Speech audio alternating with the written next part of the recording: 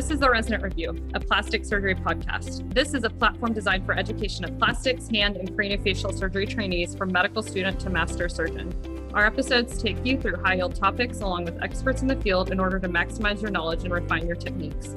If you like what you hear today, be sure to visit our website, theresidentReview.com, for episodes, outlines, resources, and more. Stay tuned after the episode for a brief message from our sponsors.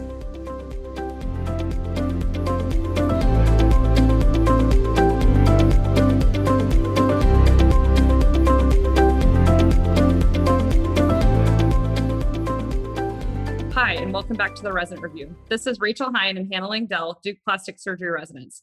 This lecture is a part of our series, Microsurgery Masters, which explores topics in complex reconstruction and microsurgery with some of the most national and internationally well-known microsurgeons. Today, we'll be discussing replantation with two big hitters, Drs. Urbanek from Duke and Dr. Bunke from the Bunke Clinic. Dr. Bunke is the medical director of the Bunke Clinic, widely regarded as the birthplace of American microsurgery. He received his MD from Georgetown University and completed his residency in plastic and reconstructive surgery at Stanford University, followed by a fellowship in hand and microsurgery at the Bunke Clinic, where he has been in practice since. Dr. Bunke is internationally renowned in the fields of replantation, management of mingled upper extremity, lower extremity limb salvage, and peripheral nerve surgery.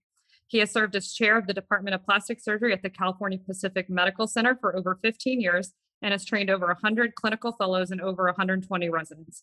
Dr. Bunke serves as president-elect of the American Society of Reconstructive Microsurgery.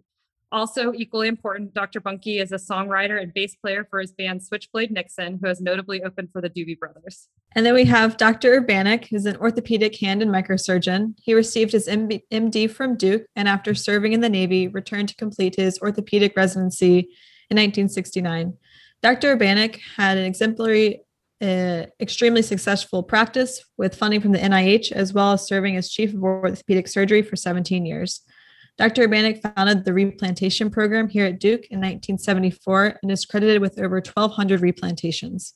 He also developed the free vascularized fibular graft for avascular necrosis of the femoral head. He has over 300 publications and 13 published books. Among many honors and titles given to him over his tenure, he has received Master Surgeon from Duke, a living memory of an individual who has exemplified the ideals of Duke surgery, with the expectation that reflection on his illustrious career will serve as a guidepost for those aspiring to a life in the art and science of surgery. So thank you both for joining us today. All right, Dr. Bunke, I'm going to start off questioning you, or just with a little question. Do you mind sharing with us a little about the Bunke Clinic and the history of the Bunke Clinic? Sure. There are 6 of us in the group now that share call and take care of a variety of different things in microsurgery. But I think the reason that we're together is because of replantation and being available to really sort of the western part of the United States for any sort of traumatic injuries. Anything that gets chopped off, we try to put back on, basically. And that all started from the work that my father did when I was young. I saw a lot of this happening in my house where he was trying to replant rabbit ears, and actually did after a while. And actually, I look forward to hearing about Dr. Urbanek's work with my father early on, because I'm sure he's going to shed some light on things that I don't even know about. And I look forward to hearing that. And then I think one of his major accomplishments was doing the primate toe to thumb transplant. He did 2 of those successfully, and they both worked actually pretty well. And then that went on to become a sort of something that we do now sort of frequently for thumb reconstruction, finger reconstruction. But it all started as a dream that he had starting way back in the 50s, when he recognized that perhaps we could put these small blood vessels together. And then he recognized that there wasn't really much in the way of medical technology, especially the microvascular needle and thread was the hardest thing to find. Everything was down to about 6/0 nylon. He had to make something that was about a 10/0 nylon. And so he metallized various things. It started out with his favorite thing was to take a little piece of thread from a silkworm cocoon silk, and then make little holes in pieces of metal that he tapered down to needles and used that, and then ultimately was able to metalize the end of the cocoon silk, and then ultimately nylon, and then that's kind of become the important, the most, that I think was probably the most important thing that he added to microsurgery was the suturing, and especially the microsuture and the technique. And also he was just persistent. He knew that it was going to be hard to do. It took him 57 attempts at putting a rabbit ear on before he actually got it to work. So that was, I think that showed that he really had this vision, but it was hard to do. And ultimately, I think Dr. Urbanek was there in those early years. I'd love to hear about that. Okay, well, thanks. Yeah, that's true. Actually, that's what stimulated me to do replantation. I heard your dad presented to American Society for Surgery of the Hand in I think 1964, maybe 1966 also, when he talked about reattachment of rabbit ears and also the primate code of thumb. And I was inspired by that. I went back and we also started, well, first place, we couldn't have done it without his microsurgery equipment. You know, it wasn't only the micro suture and the micro needle, but also some of the small needle holders and dilators and things like that that he developed. Bob Acklin at Louisville contributed some of them, but your dad really was the one that made these instruments. And that's, you know, was over what Alexis Carrel put the first leg transplant in the dog in 1906, I believe. So it was like 60 years. They had the microscope in 1960, developed by Jacobson, but we didn't have the instruments, and your dad is to be credited with that. Anyhow, I went back and we put some rabbit ears on. We wanted to see how long we could keep them cool and they would still survive. So we would amputate rabbit ears, put them in a refrigerator, leaving them in there for up to 48 hours, and then see which one survived. And believe it or not, so we had all these rabbits with you take one ear off and reattach it. So we had a rabbit that won first place in the state annual fair, where they have an annual fair here in North Carolina. And our rabbit, even though he had a little bit of a droopy ear, not much, but we knew it, but the judges didn't know, and he won blue ribbon first prize. The only rabbit to ever have his ear attached of any animal, I think, to win the first prize. So, and we found that we could leave these up to 48 hours actually and reattach, as long as we didn't freeze them. So as you know, digits can be kept cool for 24 to 48 hours, and there have been some studies where they've been kept cool for over 50 hours or so. But we didn't really find that. So I got all this from your dad, and he's the one that inspired me. Plus, in those days, we had a formal banquet at the Hand Society, and I heard him talking about your music. Well, your dad and mom were the first two out on the dance floor. So it also inspired me and my wife Muff to get out there and dance with the rest of the hand surgeons. I heard that early on, I know my father was, when he first presented some of this early microsurgical work, that he got a lot of sort of pushback from hand surgeons saying that nobody would ever want to put fingers back on in the middle of the night. Do you recall any of that discussion? Yeah, no, I do. They and you know, they still don't. That's maybe why you're seeing a declining number here. The other thing I learned from your dad was back in those days in San Francisco, to be employed by the government, like a policeman or a fireman, you had to have 10 digits. You know? So you had to have 10 digits. So that would made it important if someone had their thumb cut off or their little finger to have it reattached if they wanted to be employed by one of the city government jobs. Most of the replantations, as still, they were done in centers that had more than one microsurgeon, so you could share the load. But one individual, I don't know if you recall the name, Jack Tupper. Very well. He was in private practice, and he did them alone, really. Yeah. Jack Tupper was a very good friend and actually did do his, and we use that Tupper table quite a bit. The one with the hooks and chains. We still, we credit Jack Tupper for designing that and using it. And I think that was a real helpful thing in microsurgery, especially replantation, especially replanting the thumb. It's hard to get to the ulnar side of the thumb without the hook chains to pull everything over. Yeah, we modified that table and had them make it in our shop. Instrument shop, so it's really modified after the Tupper table. Good. We'll have to get one of those.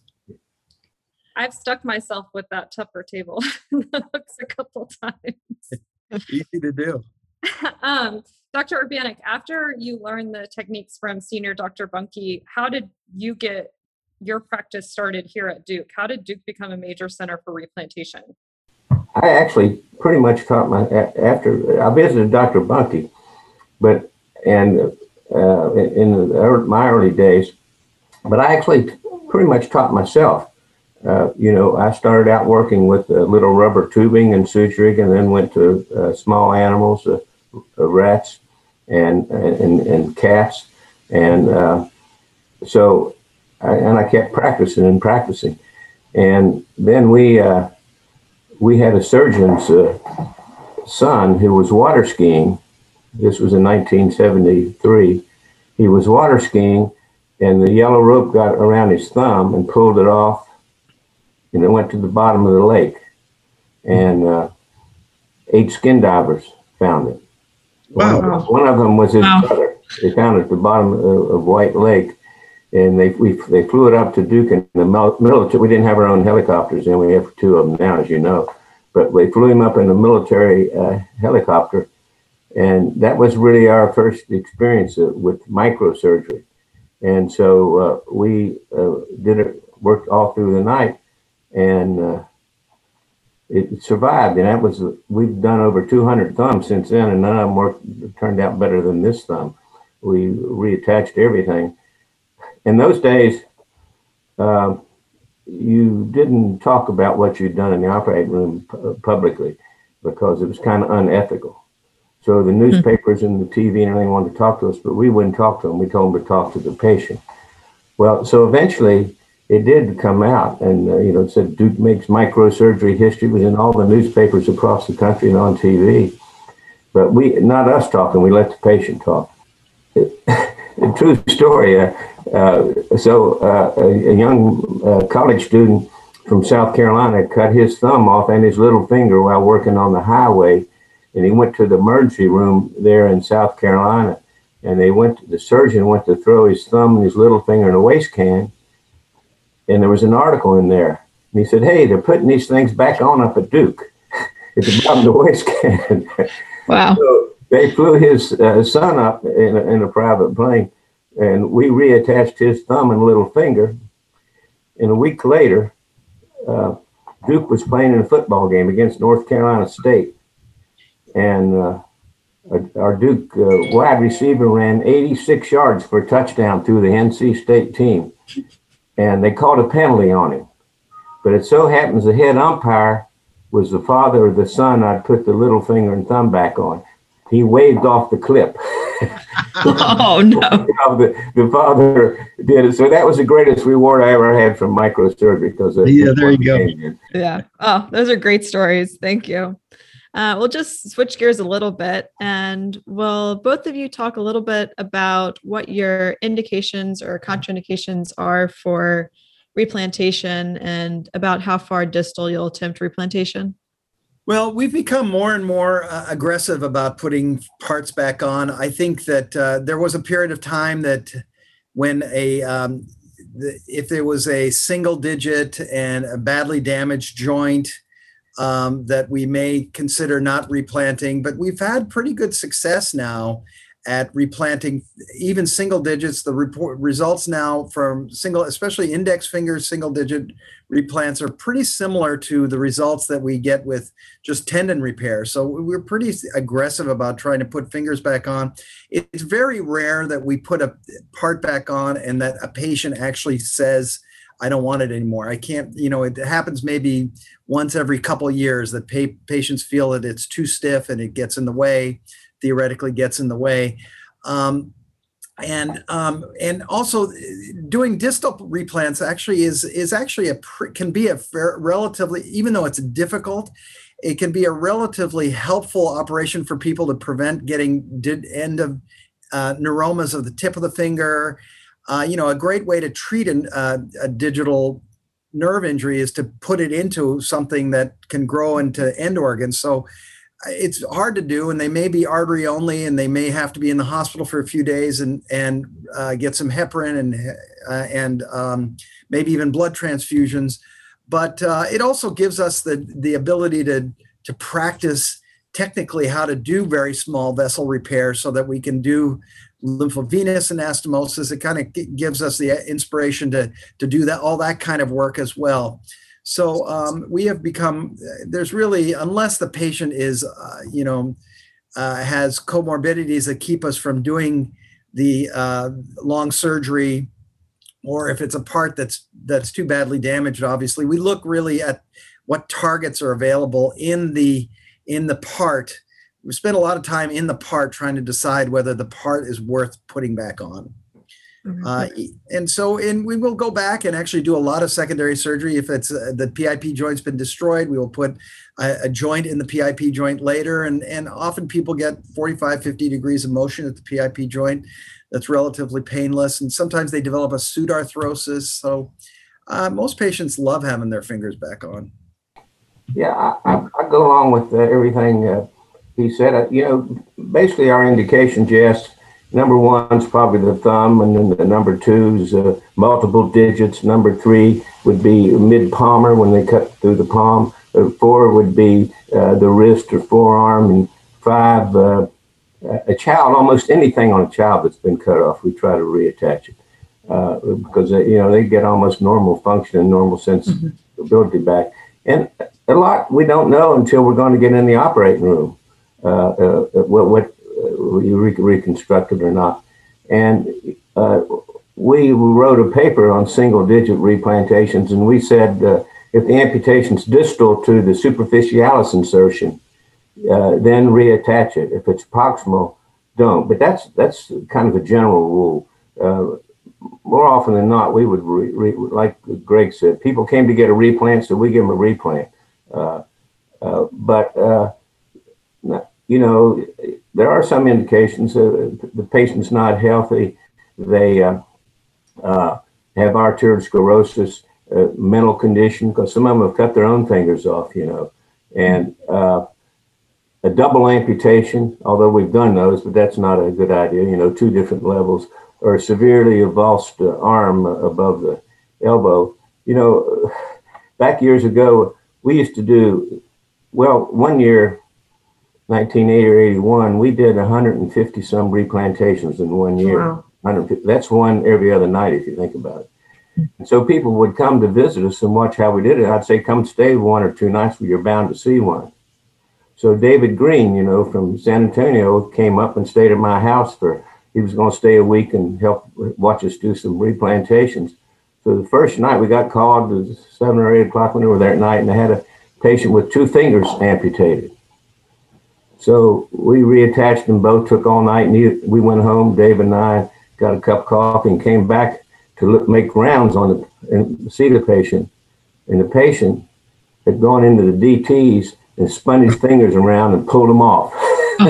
So David got on a plane right then, went back home, and never wanted anything to do with microsurgery.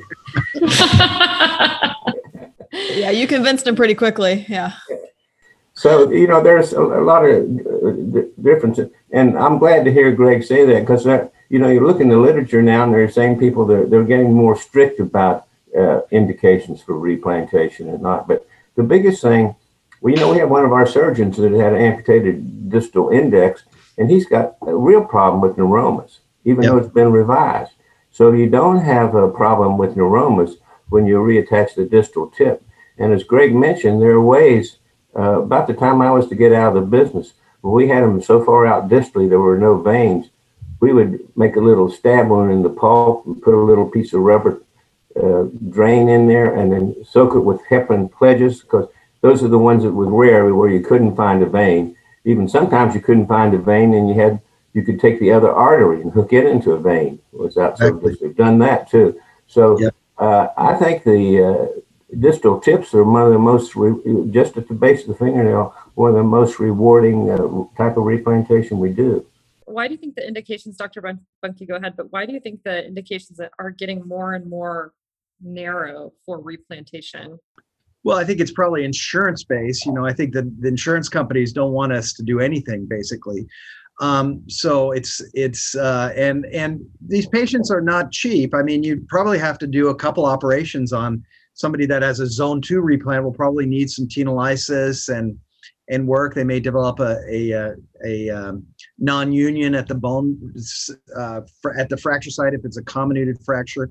But one point I want to make is that our country is much more conservative than certainly Asia, Japan, Korea, China. They are much more aggressive about replantation, and their results are really, I think they're great. So I look to them often to try to get some long-term follow-up on some of these difficult replants. And then, replanting arms, I think that's a controversial issue. And then trying to decide what arm to put back on. And I think, I don't know if you're going to get into this, but I'd love to hear Dr. Urbanek's thoughts about this. But I think that prostheses are becoming more and more functional, but you still don't have the sensory feedback. So we're always trying to decide about whether the patient's ultimate hand function after replanting a mangled arm is going to be better than the potential for prosthesis. And I still think that even a hand that has some sensation, that has some pinch, is better than a prosthesis. But I know it's controversial, and we have some prosthetists that we work with, but I don't think that prosthetics have advanced that much to the point that we can say that prosthetics are like lower limb replantation. I think we're pretty convinced now that the lower limb prostheses do pretty well. So lower limb in a crush injury, that might be a little less. We might be a little less interested in replanting that compared to an upper limb crush injury, because of the prosthetic. It's a less complicated prosthesis for the lower extremity versus the upper extremity. There's a lot of function in those upper extremity prostheses that you don't really get. And sometimes even the mangled hand that has some sensation in it is better than a prosthesis. Anyway, I'd love to hear your thoughts, Dr. Urbanek. Well, those are good points. Probably over half the people that have an upper extremity prosthesis of some time, no matter how mild it is, over half of they don't wear the prosthesis if it's above the elbow. Below the elbow, that's a different story. And they function pretty good, but despite all the work, they still don't have a way to get good sensory feedback, which is a problem. So that's why I think like upper extremity sometimes is maybe a contraindication, but again, you got to take them in the operating room, look at them, see what you can reconstruct. I put a arm back on it was above the elbow amputation on a young girl, 17 years of age. She went through the windshield of a truck, and we reattached it. She went on to Duke Nursing School, graduated in the top 5 of her class, came and worked for me, married an orthopedic surgery resident, and she's now an advanced nurse practitioner in the sports medicine clinic at Duke. And her arm functions, you wouldn't know it had been reattached to her. She has maybe a little ulnar nerve intrinsic atrophy, but it works fine.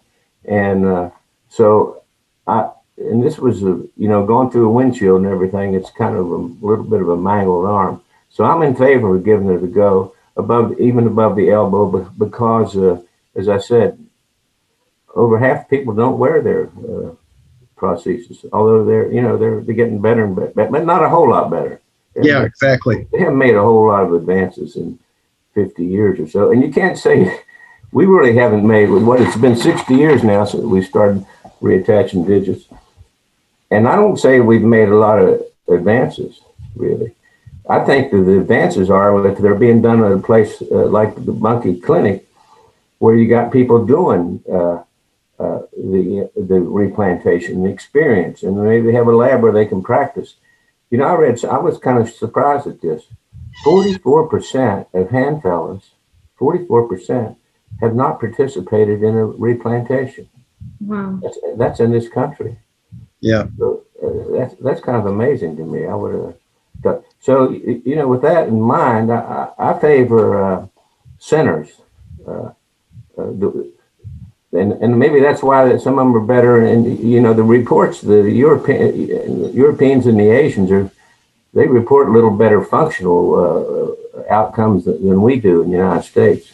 Although all of yours mine are all 90% good. There you go. Mine too. All right.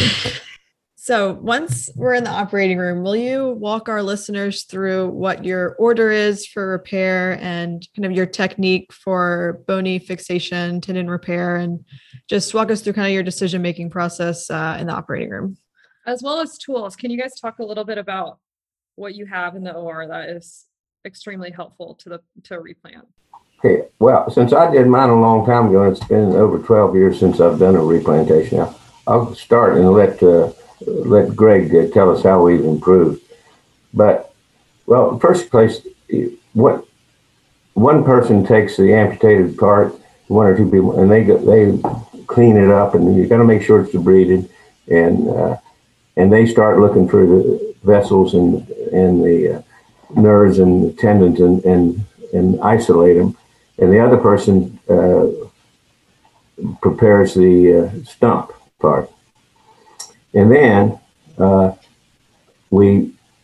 order that I used is fix the bone first, fix the extensor tendon, fix the flexor tendon, fix the artery, and since the nerve's right next to it, fix the nerve, and do the vein last, and then get some kind of skin coverage. Some people fix the veins first, but I'd done that some. The problem with that, you may fix the veins, and then you can't find a good artery that works together, and your artery doesn't work, so you wasted all that time. So I didn't want to waste time because it was time consuming enough. So that's the kind of the sequence that I did. I'd like to hear from Greg now, what sequence he used. Sure. I don't think we do much different than that. I think the two-team approach is really important. I think our patients come from far away, usually, and the patient arrives in the ER. The part is in the ER. Somebody can take the part, and we have a special tagging table in the operating room where we split the finger, look for the neurovascular bundle, look for a vein. We might even put K-wires, might put half of a stitch into the tendon. So the part is ready. And then the amputated part is ready. So when the patient comes in the operating room, we put them to sleep. And then the key I think that we've done in the last probably 10 to 12 years has been trying to do everything under one tourniquet time. So in early days, when I was first started microsurgery, we would put the first finger on and actually let the tourniquet down to see how the vessels perfused and make sure that we had cut back into proper vessels so that we'd get good flow into the part. But then if it was a multiple finger replant, then it would be a bloody mess trying to put the other two fingers on. So now what we do is we can usually get 3 fingers, most of the volar portion of the fingers done under one tourniquet time. So before the tourniquet goes up, we'll put the K-wires in. Even in a bloody field, we might even do the tendon repair. And then we put the tourniquet up, and then we try to do as much as we can on the volar side. So we'll do a vessel repair, nerves on all the fingers. And hopefully you haven't gone past maybe 2 to 2.5 hours of tourniquet time. And then you've done, sometimes we can even get all 4 done under that if it's multiple fingers. And then you release the tourniquet, and then you get flow into the part, and then you get bleeding out the back. So I think it's much easier to see veins that are bulging. Then you can see the vein, you can see the corresponding vein on the opposite side.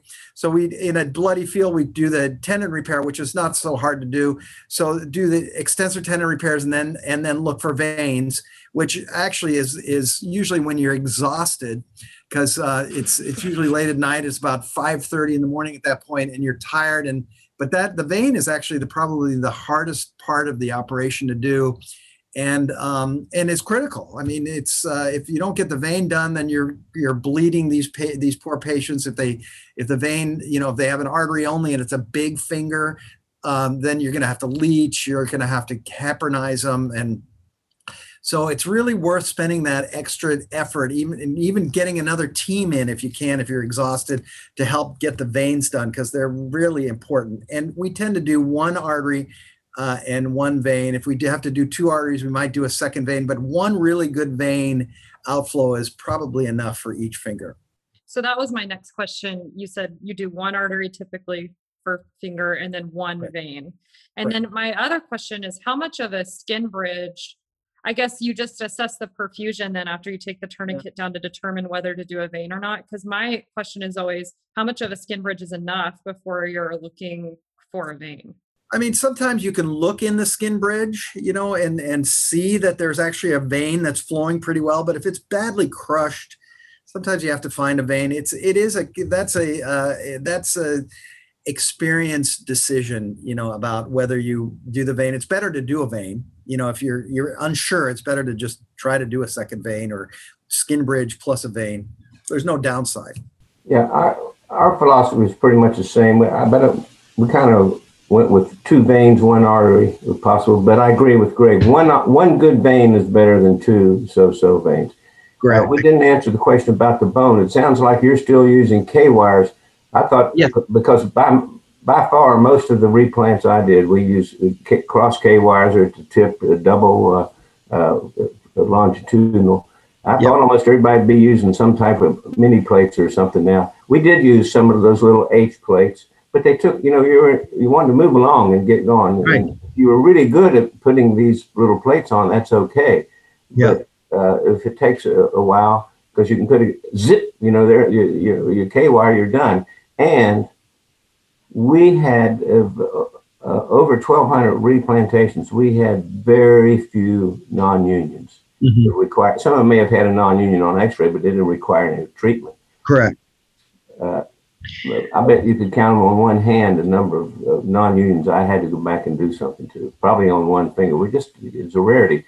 One technique I liked a lot, was my favorite. If you had a thumb cut off, was to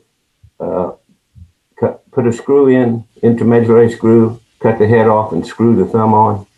Oh, that's cool. No, those are quick. You took a tap and went down the thumb and back the other way, and then screwed in the intermedullary, cut the head off, and just screwed the thumb right on. And Great idea. That's awesome.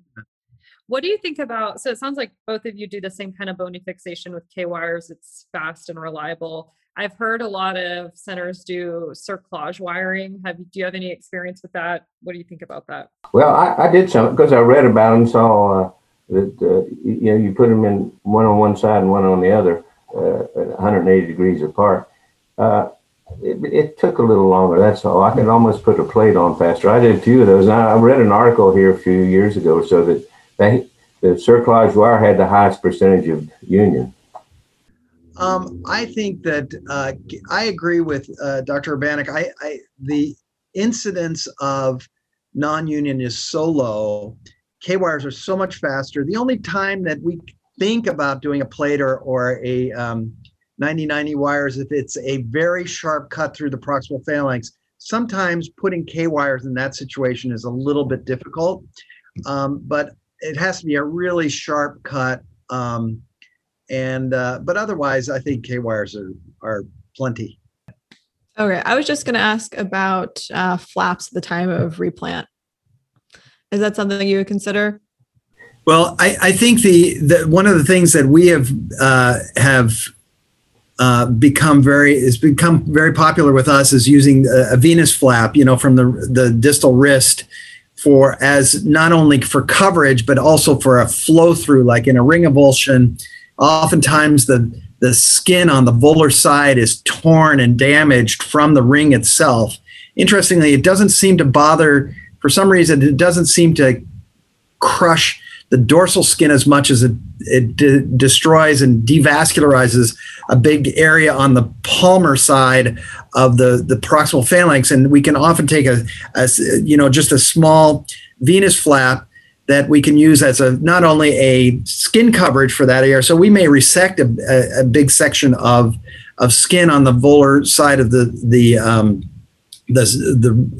ring avulsion, and then resurface that immediately and use the skin as not only coverage but also flow through. Venous, yeah. Yeah, it's a venous flap. Mm-hmm. So it's artery, vein, artery, or artery, vein, artery, vein, and artery, so that we get really good perfusion of that flap, and they do really well. I mean, it's an easy thing to do. It's right there. You'd be taking a vein graft anyway in that situation. Then you don't have adequate soft tissue coverage over it, and then you might be putting an allograft or something there that you want to get something covered over that area, because there's often a defect in the nerve as well. That was my next question, is how often would both of you vein graft? Do you attempt primary? I mean, I know there's all these different mechanisms, whether it's sharp, avulsed, crushed, but how often do you find yourselves digging out a vein for vein grafting for these digital replants? Well, my philosophy was, when in doubt, always use a vein graft. They're so easy and quick to do. And you could have somebody else be harvesting one, and then if you didn't use it, in fact, we would do that sometime, harvest them, put on tape when needed, and we did them. But to suture something under tension is not what you want to do, Exactly. So when in doubt, vein grafts, because they're so easy and quick to do. They have experienced microsurgeons that can do the work pretty rapidly. Like Greg, you heard him talk about those multiple fingers and doing them all under one tourniquet. That's kind of amazing. I have to say, I probably didn't do that. I mean, I think that for us has saved us so much time in the operating room. It used to be like 2 to 3 hours per finger. Now it's probably half that time, because you're doing it without that crazy blood flowing everywhere. It drives you crazy. On the vein graft issue, I think that it's so much easier to put a vein graft, even though you need 2 anastomoses. You're doing it in healthy tissue, in a healthy vein, rather than trying to bring the finger back into a, flexed, and then you're putting it under tension, and it always tears through these injured vessels. So it's vein grafts, I think we use copiously. So for ring avulsion injuries, do you think that type 3 avulsions should be discarded? Dr. Bannock, I know you have that famous paper on it, but I kind of want to hear the different thoughts about this. Well, we kind of did a classification of ring avulsion injuries. Number 1, class 1, they didn't need a vascular repair. Class 2, they needed a vascular repair. It may be vein or artery or both. And some people went on to divide that into A and B, artery or vein. And then class 3 were the severe avulsing type, maybe pull the tendons loose and with a fracture and everything, or maybe a bone destruction. And we said don't reattach those. Now, again, that was a general rule because we didn't get really good motion with them. But as Greg said, you can go back and do a tenolysis on it. But so that was our rule, kind of. From the experience we had, we wouldn't reattach those. But I had a group of Japanese visiting us one time, and there's about 8 or 9 of them with their cameras. And so I wasn't even on call. One of the other microsurgeons were on, So he was going to do an amputation revision. So we had all these Japanese here that came to watch us do microsurgery. So I took it to the operating room and revascularized it. And my partner was so upset because we made these rules and he wanted to know why I did this and everything. I said, well, we had to put it on a show for our guests. Came all this way. So it depends. You're more likely to do it in a child, or it depends on the individual, I think. How about you, Greg? It sounds like you reattach these type 3 ring avulsion injuries. Yeah, I think we've become more and more aggressive with it. I think the venous flap has helped us a lot, because I think that those, I lived through all of these where you put a vein graft all the way out distally out to almost to the trifurcation, and all of this volar skin was bypassed, and it had to have retrograde flow from this vein graft. And, this would die a very slow kind of death over about 2 to 3 months. And those were horrible. And I felt so sorry for those patients. And so our philosophy was really, you're really going to be bypassing a lot of the volar skin, and that we didn't really think about replanting the finger. However, now that we have this venous flap that we can put in and kind of resurface the whole volar side of the skin, which is really, I think, it was a game changer for us.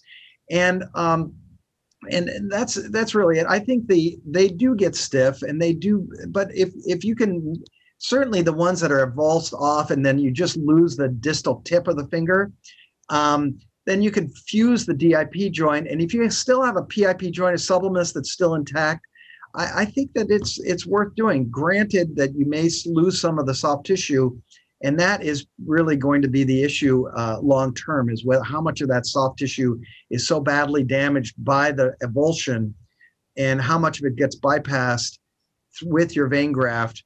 And if you don't use venous flaps there, I think that you can get into trouble with a very stiff finger that needs, all kinds of soft tissue reconstruction later. So it's a complicated situation. I think each case has to be kind of looked at separately, and you have to really look at the targets within the part itself before you make a decision to throw it in the bucket. So y'all understand what he's talking about with that. That was the problem. You get necrosis, because I didn't use the venous flow through flap until the very end of my surgery career. And what would happen is your vein graft didn't go all the way out the tip, but all that skin in between would die, and then you'd have to manage that. Yeah, I had never seen a venous flap till I actually visited Bunkie last month, and I got to see the first one I've ever seen. It was pretty cool, awesome. Actually. Great tool to have in your armamentarium. Pretty easy to do, don't you think, too? Oh, yeah. Well, and not only that, it was fun. It was fun. I loved it. I love doing those things. We didn't answer one question you'd answer, Rachel, and I'm going to let Greg, since he's the modern surgeon. Any different equipment than we used to use? Wow. Like, what's your go-to if you had a replant tonight? If I was doing my first replant as an attending surgeon, what are the things that you kind of must have? Besides your basic set of equipment, is there something that is very helpful for you? I know we talked about the Tupper table for thumb replantation, but any kind of tricks as far as tools you need in the OR? I mean, I think all the typical micro stuff. I think for small vessels, you need the super micro equipment. I think that's really changed a lot of our ability to do, 0.3 millimeter vessels, and this stuff that we're using now for lymphovenous anastomosis. I think that's really helpful for pediatric or small distal replants. I think that's a helpful tool to have in your arm. I think, for an arm replant to have, we have these T-shaped shunts that we use that we put in, and you can have a heparin, lure locked heparin on the end, so that you can, a lot of times you're behind the 8 ball time wise with ischemic muscle. So you're trying to get this arm perfused as quickly as possible. And unfortunately, ours come from a ways, so there can be a time constraint. So the first thing we do, even before bony fixation or anything, is to get the shunt in and then perfuse the part. as quickly as possible, recognizing that they may, we always have the anesthesiologist ready with blood, maybe even blood in the room, or start hanging blood right away, because there's going to be a ton of lousy, poorly oxygenated, bad blood that comes out of the venous system once you hook up this shunt. So we know that they're going to probably bleed a unit or two before you hook up the veins. But at least once you have that going, you've got a perfused hand that looks kind of pink. And then you can start thinking about, doing your fixation, tendon repairs. And then once the blood looks sort of normal color as it's coming out of the venous side, then you start thinking about the venous repairs. But that, again, they're going to lose a ton of blood, so you have to be prepared. You have to have like couple units in the room and 4 or 5 units ready to go during in the blood bank right there next to the operating room. Great. What about any type of approximator, vascular or nerve approximator? I mean, is the Ackland clamp still around? Yeah, we're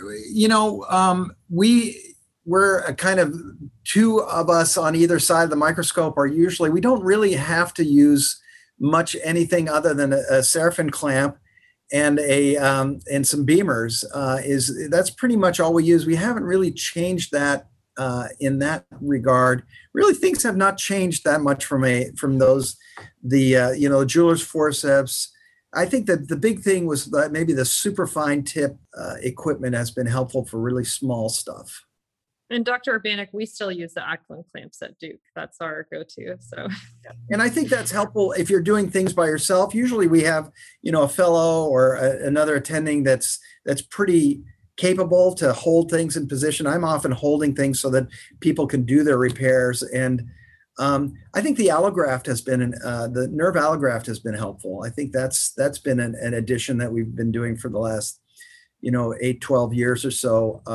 And we use those frequently for nerve gaps. See, I went and got the medial antebrachial cutaneous. And we often use, and they're, after about 9 months or a year, they didn't realize they had a part of their nerve was taken. Most of them recovered from it very well. Can I ask a little bit more about arm replantation since we're talking about it? What are some of the tips and tricks? Because I guess I've seen a couple. I've seen them go really poorly. I've seen them go really well. So, do you always take these patients back for a second look for debridement, given the, the muscle that's ischemic? You shunt first, obviously. But the ones that I've lost have been to infection. So aggressive debridement is key, especially the part, if it's through the arm or avulsion, the distal part, all that distal muscle, unfortunately, is all being perfused retrograde. So that lot of that muscle is going to die. And I think that, leaving dead muscle, dead bone is probably the site of your infection. I think that Godina was really somebody that really talked about aggressive debridement at the time of the initial injury, and we've taken that to heart. And we used I left the wounds open and used a lot of mesh grafting. I have to say, if you look at my post-operative patients, they've got a big open area here covered with split thickness mesh graft, and I think that makes a lot of difference. I've seen revascularizations done, and they failed because they were closed too tightly. I don't mean done by us. I had them sent from somewhere else. That was they were failed because they tried to close the wounds, and you ask about flaps. That's somewhere out. We swung flaps around if you had an amputation elbow or something like that, and a lot of loss of tissue, we would swing some various flaps to get coverage. Done that on upper extremity replantations. And I agree with that. I think that I think the key is debridement. Multiple takebacks. Every day or every other day for a while to make sure that you're debriding. You may have a vein graft that's sticking out there in the air. You might have to put a skin graft just as a temporary coverage or something to keep the vein graft moist so it doesn't blow out. And then, once you're adequately debrided and you're sure that you're not going to be covering something, then to consider a flap to get, initial coverage of all your nerve repairs and vascular repairs. So that has to be part of your armamentarium. It may take a week or so before the patient is ready for that, but that's got to be kind of in your battle plan for these big crush avulsion injuries. Let me ask you, Greg, what about post-operative management? Is that changing? I'll tell you what our kind of routine was that our patients got aspirin and Persantin, and we believed in dextran, low molecular dextran back in those days. And, there's been some research work that shows it's good. So we would start them on low molecular dextran as soon as the arterial repair was done. And I don't think they use it anymore there, but that's what we did. We also, most of our patients got thorazine, chlorpromazine, yep, which is a peripheral dilator, but also the anxiety, particularly when you went to look in their dressing or something. And, one of our biggest failures were percentage-wise were in teenagers, young teenagers, 11 and 12, 13. They would develop vasospasm. It's said that their vascular system is more labile than the adult. Yes. So we made sure that they were on chlorpromazine. And the only people that got heparin were the ones that we had a difficult time getting flow. And we put some of them on heparin, but we basically didn't use heparin. What about now? What do you do? So we do exactly the same. Persantin is not something we've used, and I've just written that down as something to think about. We were big dextran users, as you were.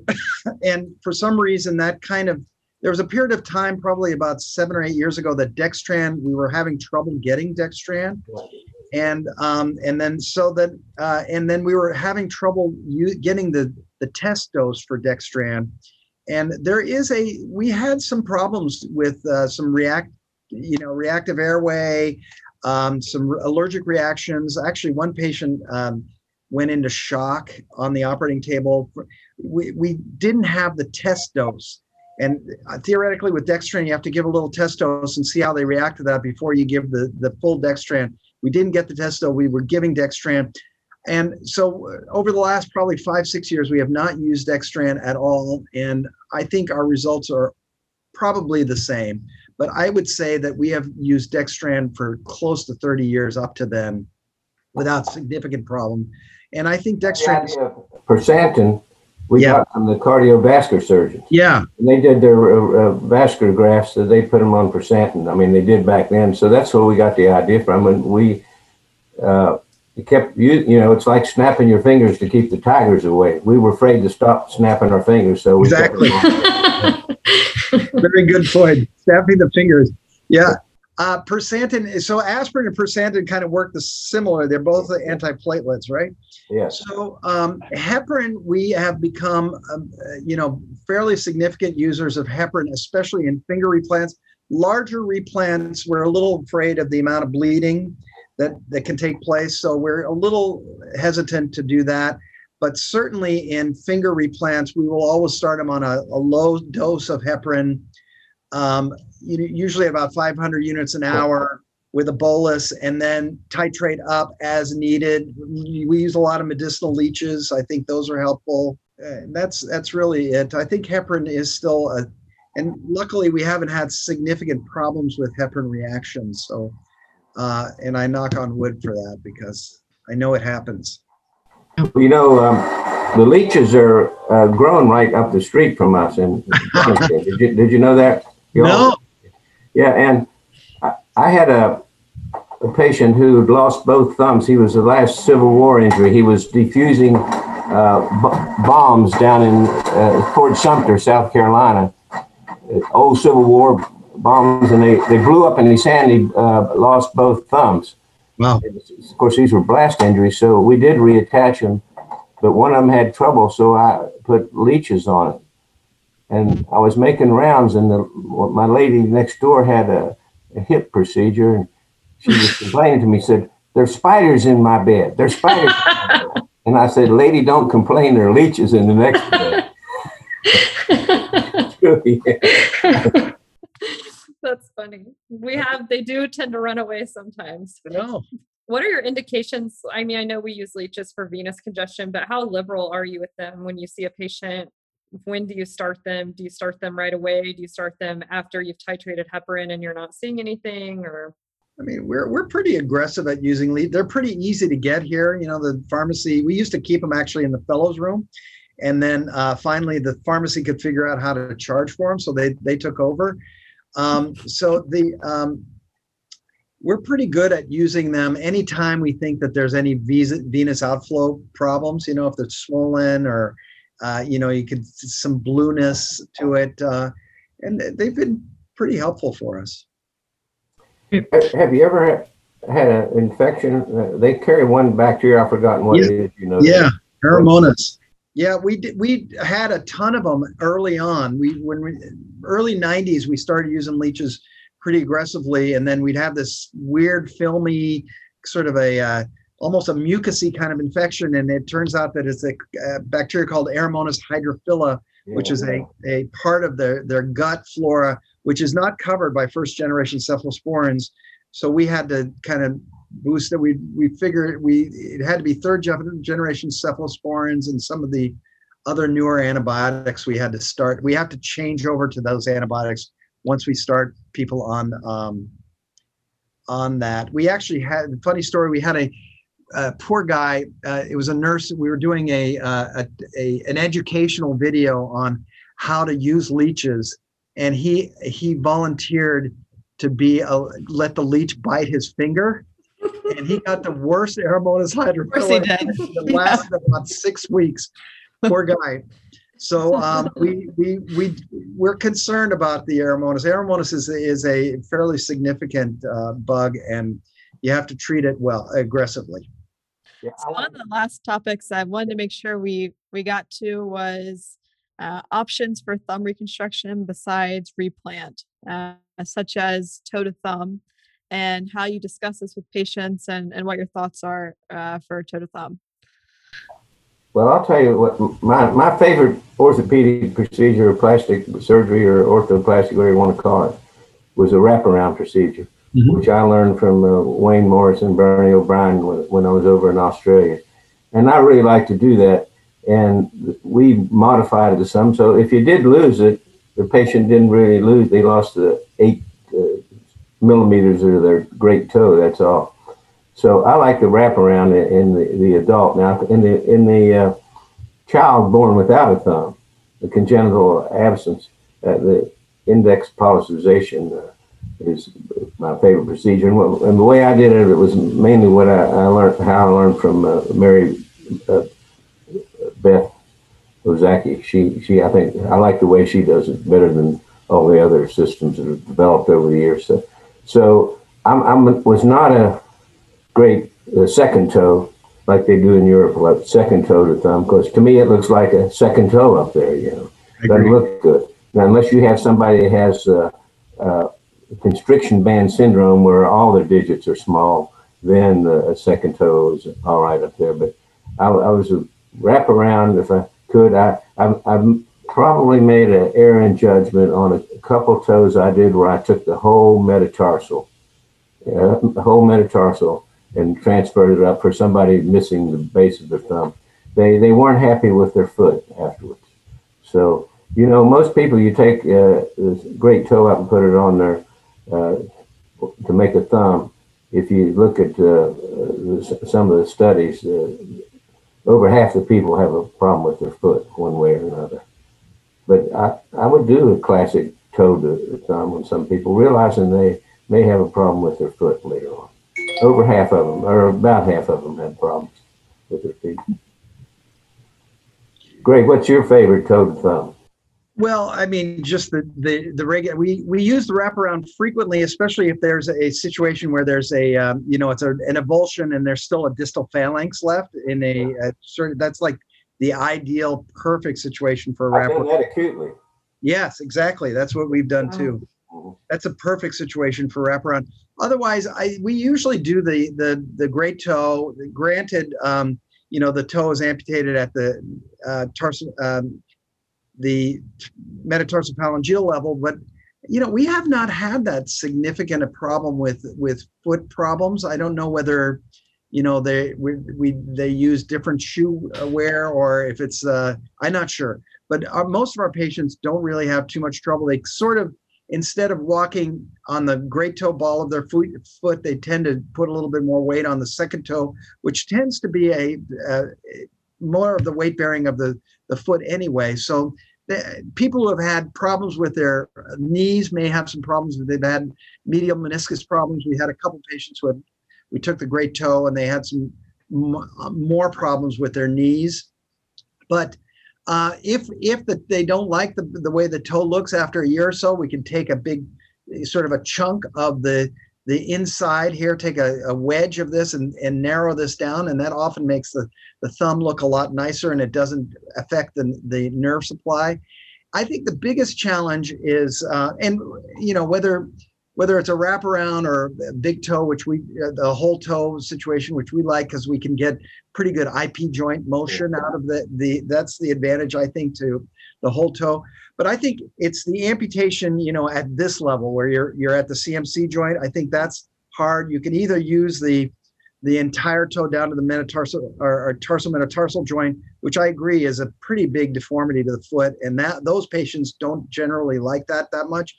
But what we've been doing more recently is doing it in 2 stages, where we will do a fibula flap, either 2-stage or 1-stage, but generally in 2 stages. Take a portion of the fibula, make a metatarsal with that, and have a skin flap here, and then come back and do a toe on top of that. It's 2 big operations, but it does create a very functional toe. No, I like to do They have a fused MCP joint, but they have pretty good IP joint and pretty good CMC joint, even if you kind of make a pseudo MCP joint out of the proximal portion of the fibula against the trapezium. No, I like doing some type of toe to thumb reconstruction. I'm trying to think who the female plastic surgeon from Los Angeles. She reported on Bernie O'Brien and Wayne Morrison's 30-some toe to thumbs, and she reported on the complications. And 18 out of 36, something like that, had a shoeing problem or a walking problem, but it was more than you would expect. That was their patients. And I think they complain more down in Australia. I wanted to tell you a story about, because one time, as I said, we did 160 some replants a year in 1981.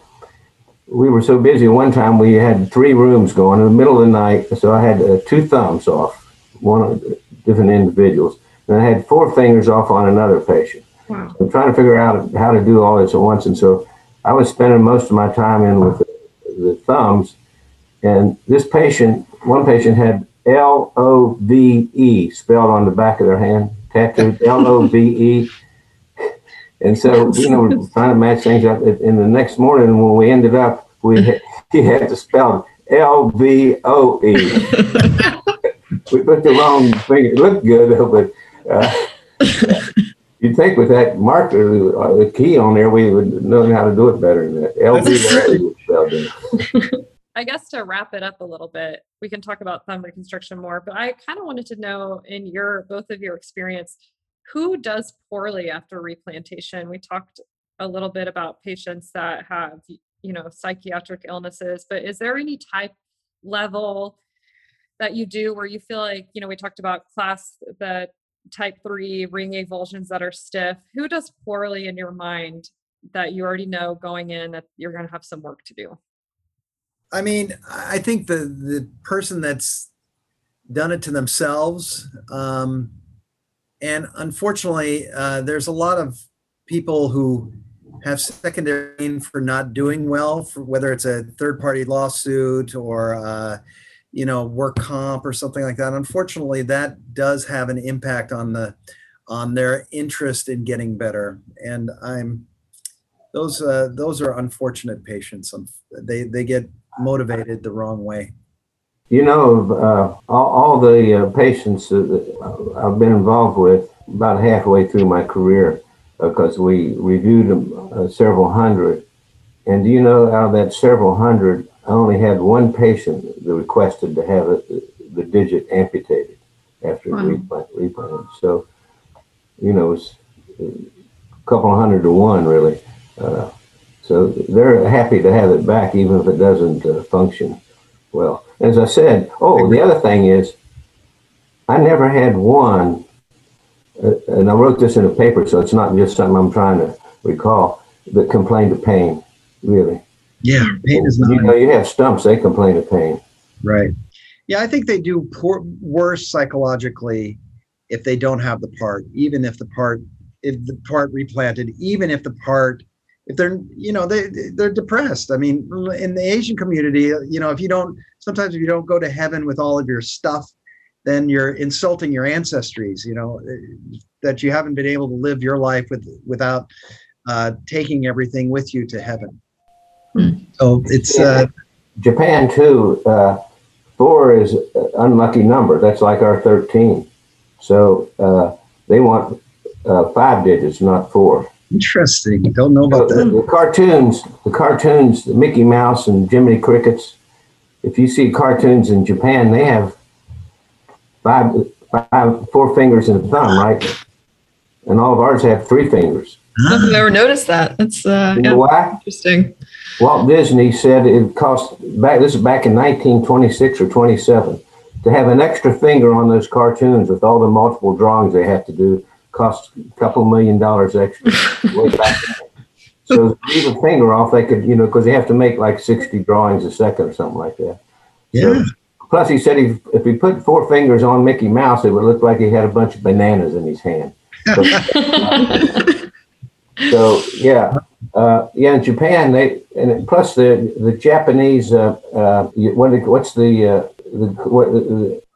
ones that chop off the fingers? Yeah, what they call Yakuza. They chop off their fingers if you've been disloyal or something. So it's not a good thing to walk around with 3 fingers. All right. Well, I want to be respectful of both of y'all's times. Rachel, did you have anything else you wanted to end with? No, I could talk to you guys forever. I'm honored that you guys could join us today. And I think this was a great discussion, and we will share this with you when it's edited, and I can't wait for it to go live. It's been an honor to be with Dr. Urbanek. Well, it's great for me to be back with you again, Greg. I remember you very well. Thank you. That was a lot of fun.